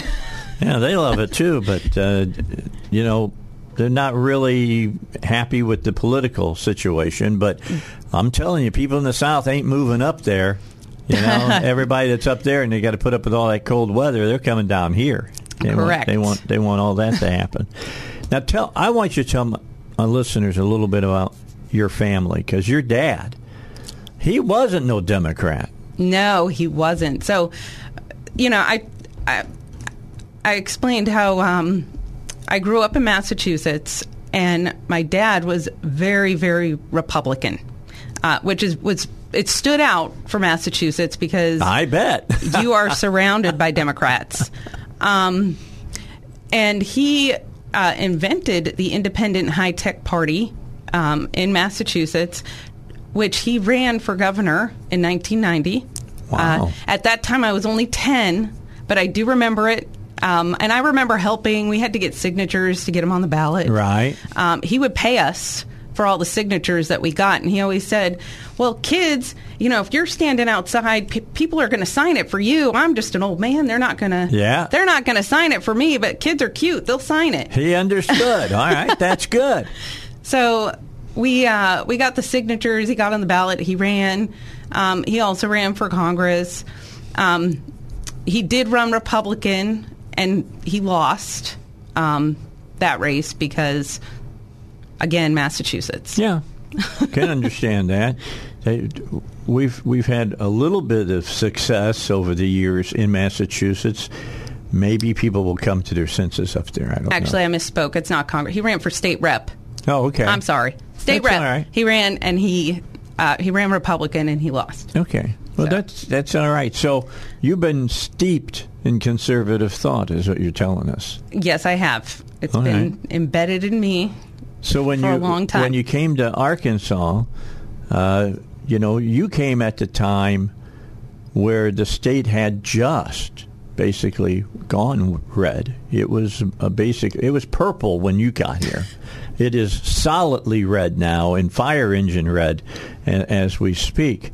So when you got here, did you come up and you went, God, I thought I left this stuff behind in Massachusetts?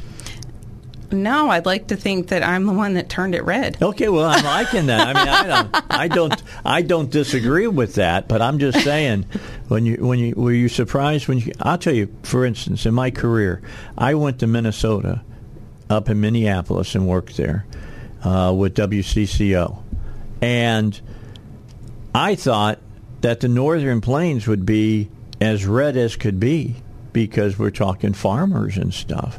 I got up to Minnesota, and I ran into the Bolshevik Revolution. They're communists. They're not socialists. They're communists up there. And I was stunned by that. I lasted about 8 months. The radio station was sold. They came in.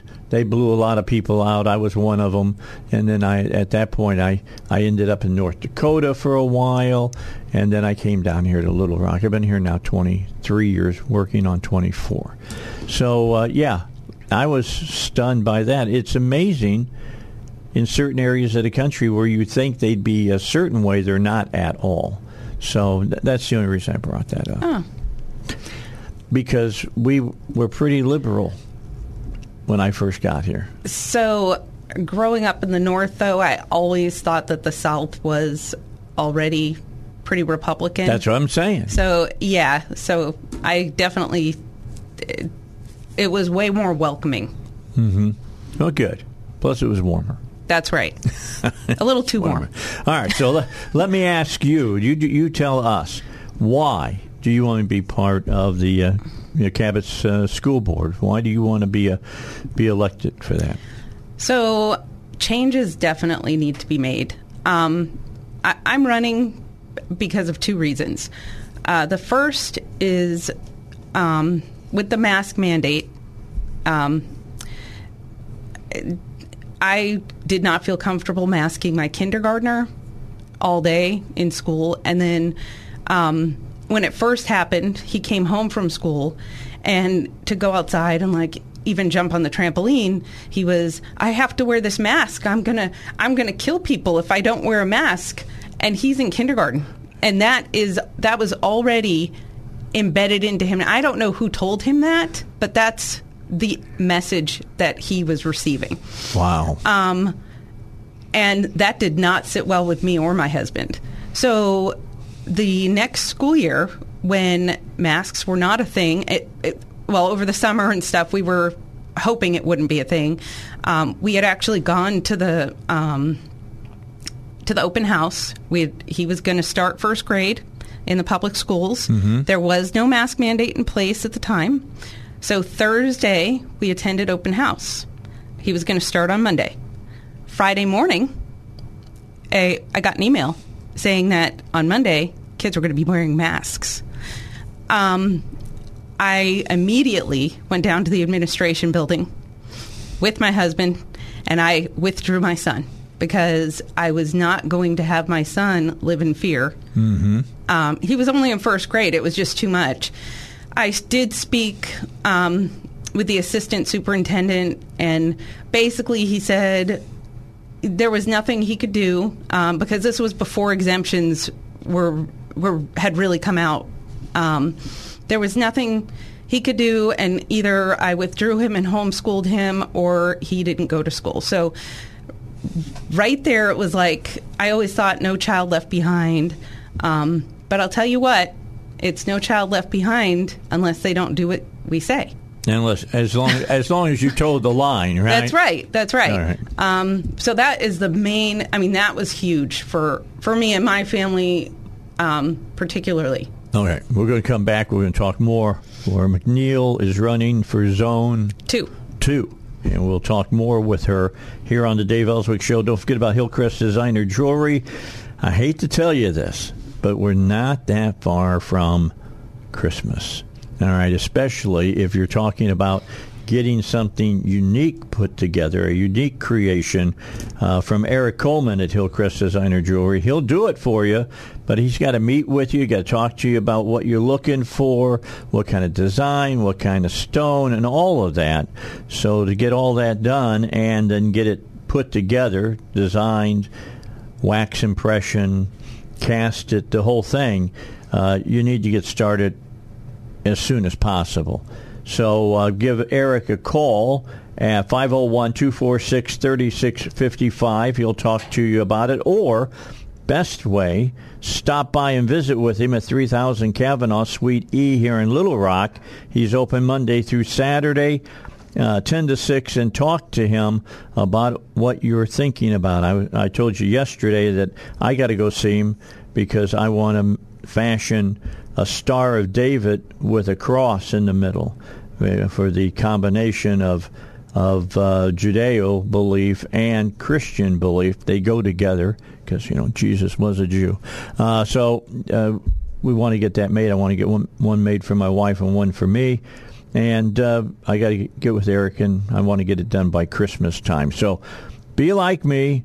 Be out there and visit with him. You'll like Eric. He's a great guy. 3000 Kavanaugh, Suite E, here in Little Rock at Hillcrest Designer Jewelry. Laura McNeil is here. She's running for school board in Cabot. So, Laura, masking didn't go down well with you. It's very obvious. Yeah. Didn't go down with a lot of people in Cabot. That's correct. And the school board didn't listen to the people, did they? They sure did not. They didn't want to hear from you all. No. They had their one meeting a year that they're required to hold where it is open, and we did address the mask issue, and they still voted to mask. Okay, now, let me stop you right there. You said they had their one meeting a year where the people who elected them to the school board could come and talk to them. Is that correct? Publicly. That is correct. All right. Mm-hmm. And this is your second part of why you're running, I'm going to assume. Yeah. Okay. It definitely is. So after this all went down, this is really when I started paying attention to the school board. Prior to this pandemic, I didn't even know what zone I was in. I didn't know the school board members. I didn't know their names. I can just be honest. You're like most people in Cabot. Correct. And now I know all their names. I mean, I know way more than I ever would have known. I never would have thought I'd be running. But the next thing is, you start looking into things like curriculum and test scores, transparency. You start looking into all this stuff. And when you really look into it, you have questions. So to get these questions answered, thought we could just go and speak in front of the school board. Yeah, you thought you could hold your hand up. That's right. They had an open forum at the end of every meeting. And does anybody have a question? Right. Not so much. Well, exactly. So we learned that you can't just go sit down and raise your hand or ask a question or even sign up to speak. You had to go, and now they have changed the policy, but you did have to go and get 50 signatures from registered voters living in the school district. They had to go be verified at the courthouse and notarized. And even that wasn't guaranteed you got to speak. That was only you got to speak if they said you got to speak. We were denied the first time we did that. And we were actually really mad about it. Rightly so. And we had a meeting, me and a few other parents, with Dr. Thurman, who is a superintendent, and Joe Trusty, who is the president of the school board. Okay. Is Mr. Trusty the one that was reading the different things they were voting on last night? I didn't stay that long. He was sitting. If we were looking at the school board, he was sitting on the Dr. Thurman's left. Okay. Yes. Okay. Yes. All right. So, anyway, we sat down. There was myself and two other parents. We sat down with Dr. Thurman and Mr. Trusty, and they told us, well, prove the law. Prove where it says that you can speak. Yeah, no, I'm not kidding. First Amendment? Well, no. So we had laws together. I actually printed off the entire Arkansas School Board handbook, and I had stuff highlighted in there. He's like, well, that is just a suggestion. We don't actually follow that. That's just, to guide us. Okay. Right. And then even the laws we were bringing up, how you can go to the Capitol and you can speak before they vote. Mm-hmm. Even the city council, you can speak before they vote. Yeah. But at the school board meeting, you cannot speak. And you can't speak even after you get the signatures to do so unless they tell you you can. So that is another reason that I'm sitting right here right now, because that's just wrong. Yes, it is.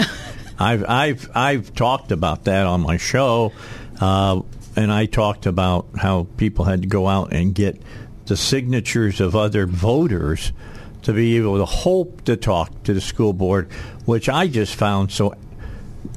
I'm sorry, Dr. Thurman, that's anti-American. That is exactly what that is. That's anti-American. And not wanting to hear from the constituents is even more so, as far as I'm concerned, anti-American. These are the people that you should want to hear from. I mean, how do you want to hear from them there, or do you want to hear them from the door with, torches and pitchforks? Because that's what you lead to when people can't air their grievances. I feel like that's why there's a lot more people running for school board in our town right now, is because these changes need to be made. I know specifically I am, if I am elected, I'm going to make a motion to change the format of the meetings to allow public comment. First thing you want to do, huh? Oh, yeah. Okay. Absolutely. That's good. That's the kind of thing that you gotta have. Now, whether you get enough votes to get a change, I can't guarantee you. But yeah, you should be making the motion. Somebody should. Somebody's got to have a pair up there, or not. I mean, and saying you need to do this right, and the right way is to hear what people have to say. You're talking about millions of dollars that are being spent on education in Cabot, and hundreds of thousands of dollars that are being spent for the superintendent alone. Oh, I would think that you'd want to hear from the constituency, not just, well, call me if you give out your cell phone. I don't know if they all give out their cell phones or not, so that you can call them. You don't think they do? Some of them don't even. Joe Trusty admitted to not even checking his email on a regular basis. So, I don't know. I'm stunned when I hear this. I really am. She's looking at me like, wow, Dave's really upset. This upsets me. It does. It upsets me. I mean, look, you got a congressman, or was a congressman, in Tim Griffin. He used to give out his phone number. I know French Hill does it, too. They give out their cell phone numbers to anybody in their district. Why wouldn't you give out your phone number to the people that are in your zone for the school board? Why wouldn't you want to hear from the people? Well, they might call me at an inopportune time. Well, tell them you get back to them. Right. Come on. Yeah. It's ridiculous. They might call me a name. Yeah, okay. Maybe you deserve it. Maybe. I'm just saying. Okay, so masking and, of course, the whole freedom of speech issue are the two reasons that you're looking to run for the Cabot School Board. When we come back, we're going to talk further and dig a little bit deeper about some other things that have got you upset and why you want to be on the Cabot School Board. So we're going to talk about that. And by the way, I said this yesterday. Let me say it again today. If you're running for an office and you want to be on my show, all you got to do is email me, Dave at Salem, SALEMLR.com, and I'll be happy to work out a time that you can come on the show and we can talk and you can answer, and the people will know exactly what it is that you're running on.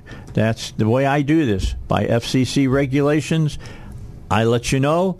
It's up to you to take the impetus to punch the buttons on your phone and get a hold of me, or to call to go on to the website and get a hold of me by giving me an email. Do it a lot. I do it a lot. I mean, that's why Steve Landers is coming on Monday. Dave, got time for me? Yes. Judge Carnahan yesterday. Got time? Yes. We put him on and invite him in and sit down and talk to us. All right, we got a break here at the bottom of the hour, and then we'll come back, talk more with Laura. We'll start digging into the specifics. We've done the generalities. Now it's specific time here on the Dave Elswick Show, and you're listening to it on 101.1 FM, The Answer. Here on the Dave Elswick Show, Laura McNeil is here with us as well. She's running in Zone 2 for school board in Cabot, and she's going to be with me for the last half hour of the show here. At the very end of this show, we're going to play a little bit of Lynyrd Skynyrd music for you, because this is the 45th anniversary of the plane crash that they died in. So I want to give them the benefit of remembering them. I mean, they're still around, but it's not like the original Lynyrd Skynyrd. They're still good, but not as good as they were. But it's just the way it goes. I mean, it's like going to see the Who, and you got Townsend, you got Daltrey. Now, that's like the two main dudes of the Who. But Keith Moon and John Entwistle are gone now, the bass player and the drummer. And I've seen them when they all four were together, and I'm going to tell you, it was different than when you just down to two of the members. So anyway, just me chasing a rabbit here on the Dave Elswick Show. All right, so let's get back. Let's talk about this. What are some other things that are bothering you, Laura? I mean, I had Courtney on yesterday, Roldan, and she's running for district Zone 1. And she brought up some things about curriculum, and she brought up some things that people are worried about CRT and things of that nature, and that it's massaged into the curriculum over at Cabot. I would agree with that. I'm not happy with the curriculum. I know there's a lot of parents that aren't happy. There's teachers that aren't happy. They're afraid to speak up. And some would argue that it's not in the curriculum, but it is, because it's through, and they start it young, and it's through the history. Whenever you're teaching hate and racism, that's all falls under the CRT. And they do that, but they do it in a way where if you weren't paying attention, you wouldn't even know it was in there. Well, I'll give you an example. Last night at school board meeting, I don't know who the gentleman was. It was a guy that was sitting in the middle. It was not the high school. It was maybe middle school. I'm not sure. But he was sitting there, and they were talking about reading. Reading scores are not good in Cabot. We heard that last night. Yes, they're not good in Cabot. Third grade is abysmal, all right? And I'm going to cut them a little bit of slack because of the pandemic. I'll give them a little bit of slack on it. But the score should never be that low, where they're at, even with the pandemic. But I digress again. I go back to the gentleman who was there, and he made this statement, well, we can help with the reading, because he's talking about math. And we'll just massage all of that into our math classes, too. See, that's how they do it. That's what they do. Don't think that they're not doing CRT and things like that. Right, because they just put it in other subjects, and then you just don't know unless you really look into it. And you're right. The reading scores are terrible.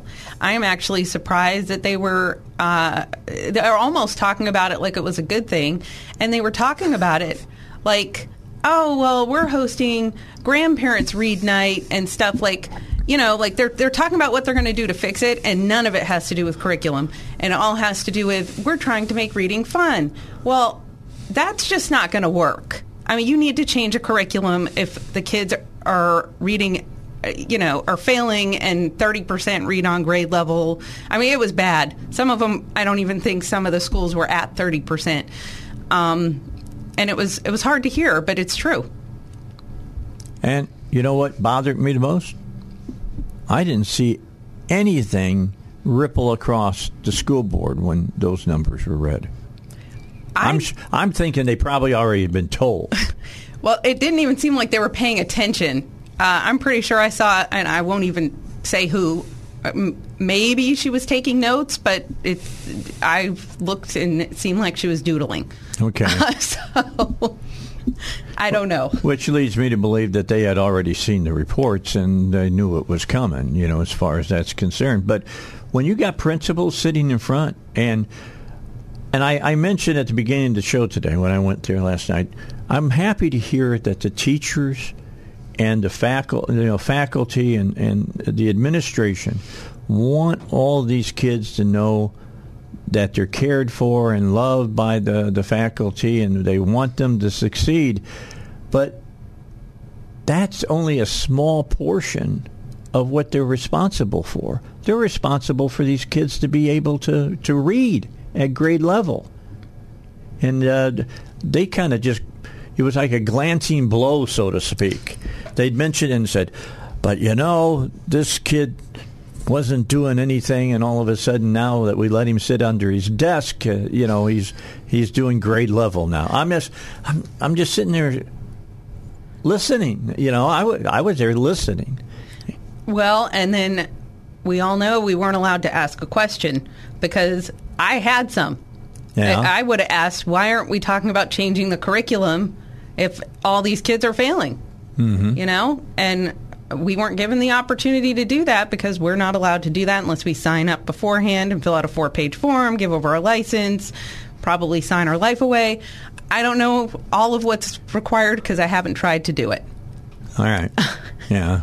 I hear that literally, I guess you can talk, but they've got to agree that you can only talk about the topic that they want to let you talk about. Yeah, it has to be approved. Okay. Anyway. Yeah, sorry. That's my tangent. It's just, seriously. No, it just stuns me when I hear about all of this. Look, you can let people talk. Give them 3 minutes. That's all you got to do. I've got that rule on my show, basically. If you can't make your statement in 3 minutes and let us know what you think, then you don't know what you think. It's that simple. So, I'm not going to let you just sit there and,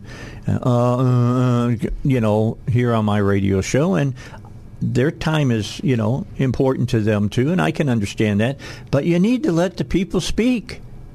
You don't have some rules that are reasonable, at least. These other ones are not reasonable. I've heard, look, my daughter graduated from Cabot. 2 of my grandkids, and I got a 3rd grandkid still that's in the Cabot School District. And no, I'm not going to mention their names, but because they're not they don't have the same last name I do. Bottom line, though, I have heard them mention that bullying is a real problem in Cabot, and at the high school especially. Yes, I actually also have a daughter that graduated Cabot in 2017. And bullying was an issue then. It's an issue now. And I'm glad you brought this up because since I've started running, or I decided to run for school board, I've actually been the victim of bullying online from people in the town. And some of them are actually teachers at the school. Mm-hmm. And I feel like if you're going to have teachers teach in a school in an environment where bullying isn't allowed, why are you going to let those teachers get online and bully on public pages and public forums where in high school you can have, your high schooler is on the same public page as your teacher, and you can see and you can potentially watch your teacher bully somebody. And they're learning by example, and nobody's stopping them. I've heard that from other people. All right. Have you had a lot of people approach you once they heard that you were running for this office? Have they approached you and said, do you got a minute? And they want to talk to you? Yeah. Good and bad. Okay. If I'm being honest, I never thought that there would be so many people that disagreed with parental rights and parental voices and being able to be heard. But there are people in Cabot that just think everything is fine the way it is. And the problem with that is maybe it is fine the way it is until you have a problem. When you have a problem and your child is at the center of that problem and you want to voice your opinion or speak in front of the board, you're not allowed to do that, and that's a problem. When I moved to Cabot 14 years ago, Cabot was considered one of the top school systems in Arkansas. All right? And they showed up pretty well against other states as well. Those days are gone, folks. I'm going to be honest. There are people who rank Cabot like 21st. Some people rank them in the 40th percentile now in the state. There's some problems there. I mean, you can look at the flow chart and see the reading scores, and they've been going down for a long time. And what's funny is they've been going down, and Thurman's pay has been going up. And that is another issue and another thing that definitely needs to be looked into. I believe, and I correct me if I'm wrong or if maybe we don't know, he is the highest paid superintendent in the state of Arkansas. That is tomorrow. Listen at the 9 o'clock hour. Jimmy Cavan's going to be on. He's gone out and got all from the FOIs. We know all the salaries of all the superintendents in the state of Arkansas now. And I'm going to tell you, you might be stunned at who's in the top. You might be stunned. I will definitely listen. I know right now he is amongst the highest paid at the very least. And our reading scores are going down. I don't understand why he keeps making more and more when the school is failing. And he's not only is he making more, but he's given bonuses and car allowances, gas money, all approved by the school board. And that needs to stop. All right. Laura's going to be with us for one more segment. I'll be right back.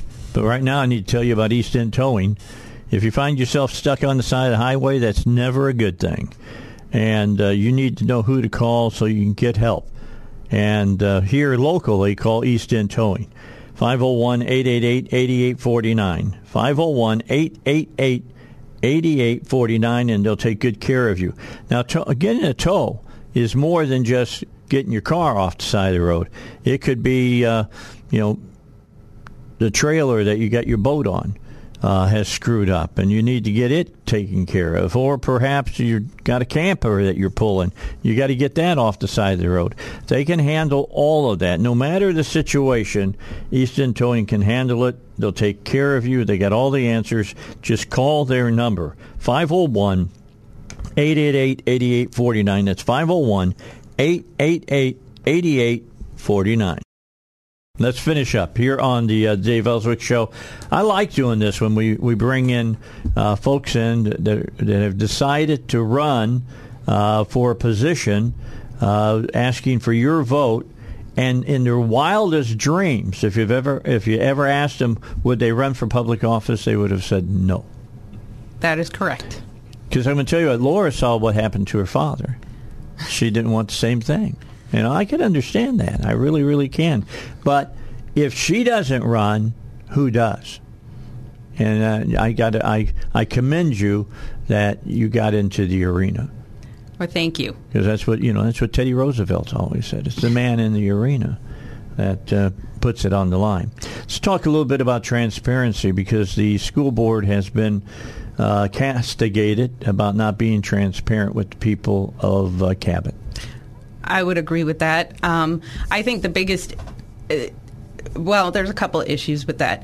The first issue is whenever they do vote on something and they come out and they sit there, you can tell they talked about this, whatever the issue is, beforehand, because they're not just hearing it for the first time when they're sitting up there, because there's no discussion.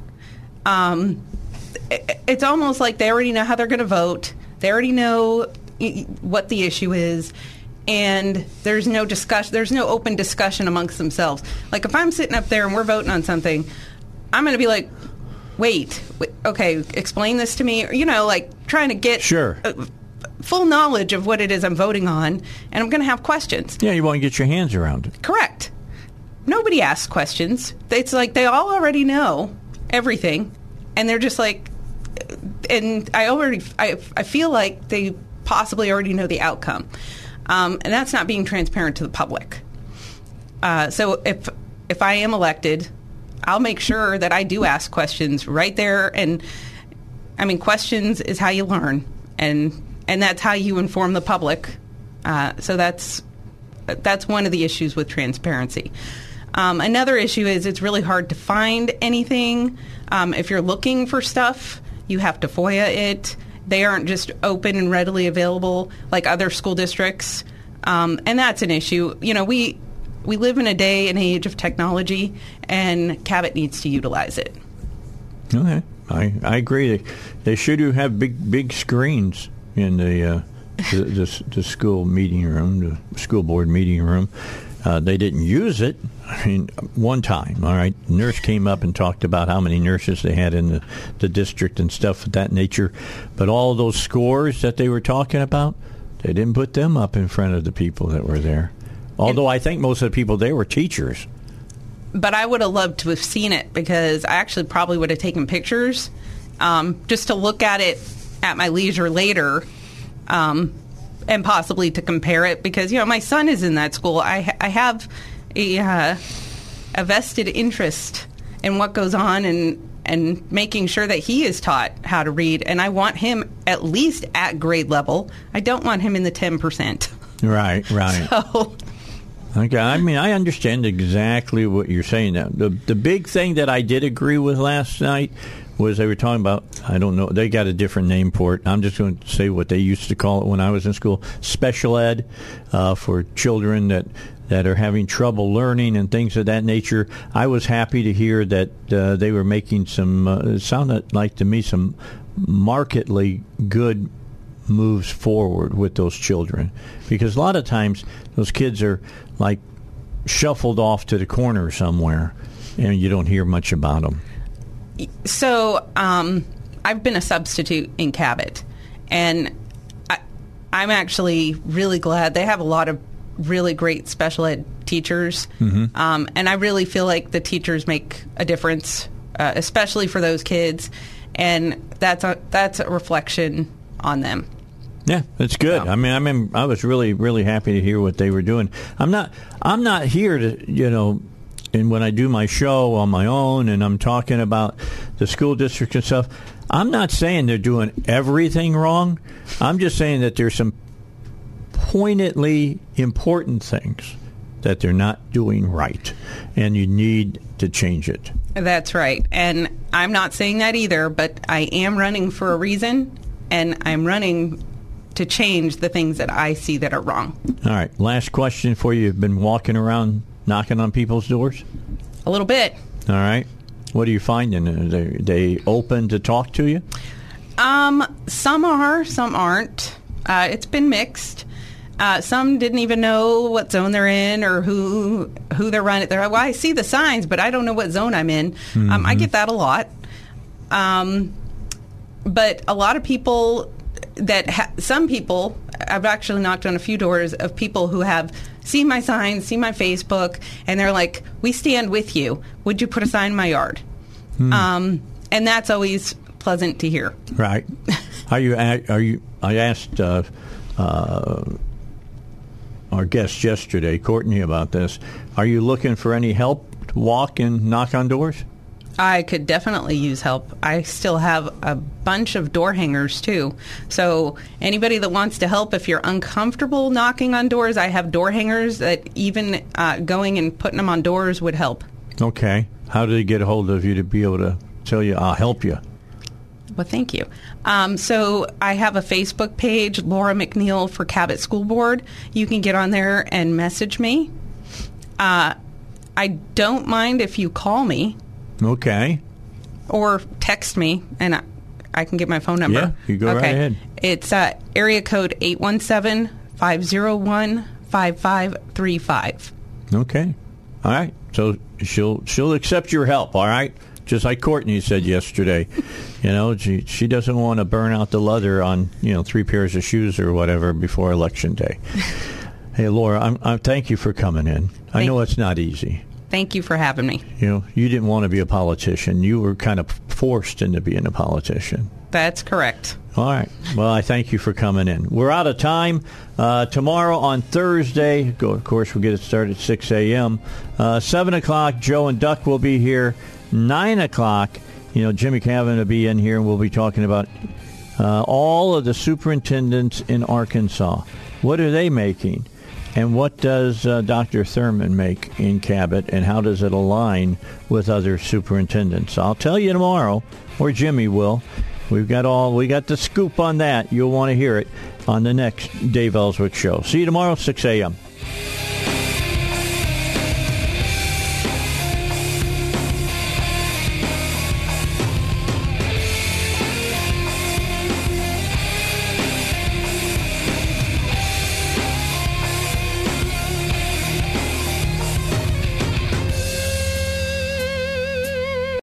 Three-star General Michael J. Flynn, head of the Pentagon Intelligence Agency, knew all the government's dirty secrets. He was one of the most respected generals in the military. Flynn knew what the intel world had been up to. He understood its funding. He ordered the first audit of the use of contractors. This set off alarm bells.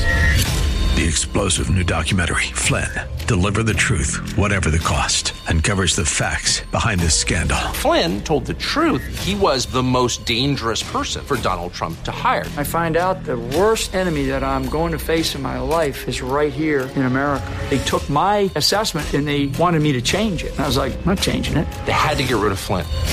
With in-depth interviews, archival footage, and never-before-seen personal records of the man behind the headlines. I just felt like I was drowning. Flynn, Deliver the Truth, Whatever the Cost. Available now. Watch it today. Go to salemnow.com. salemnow.com.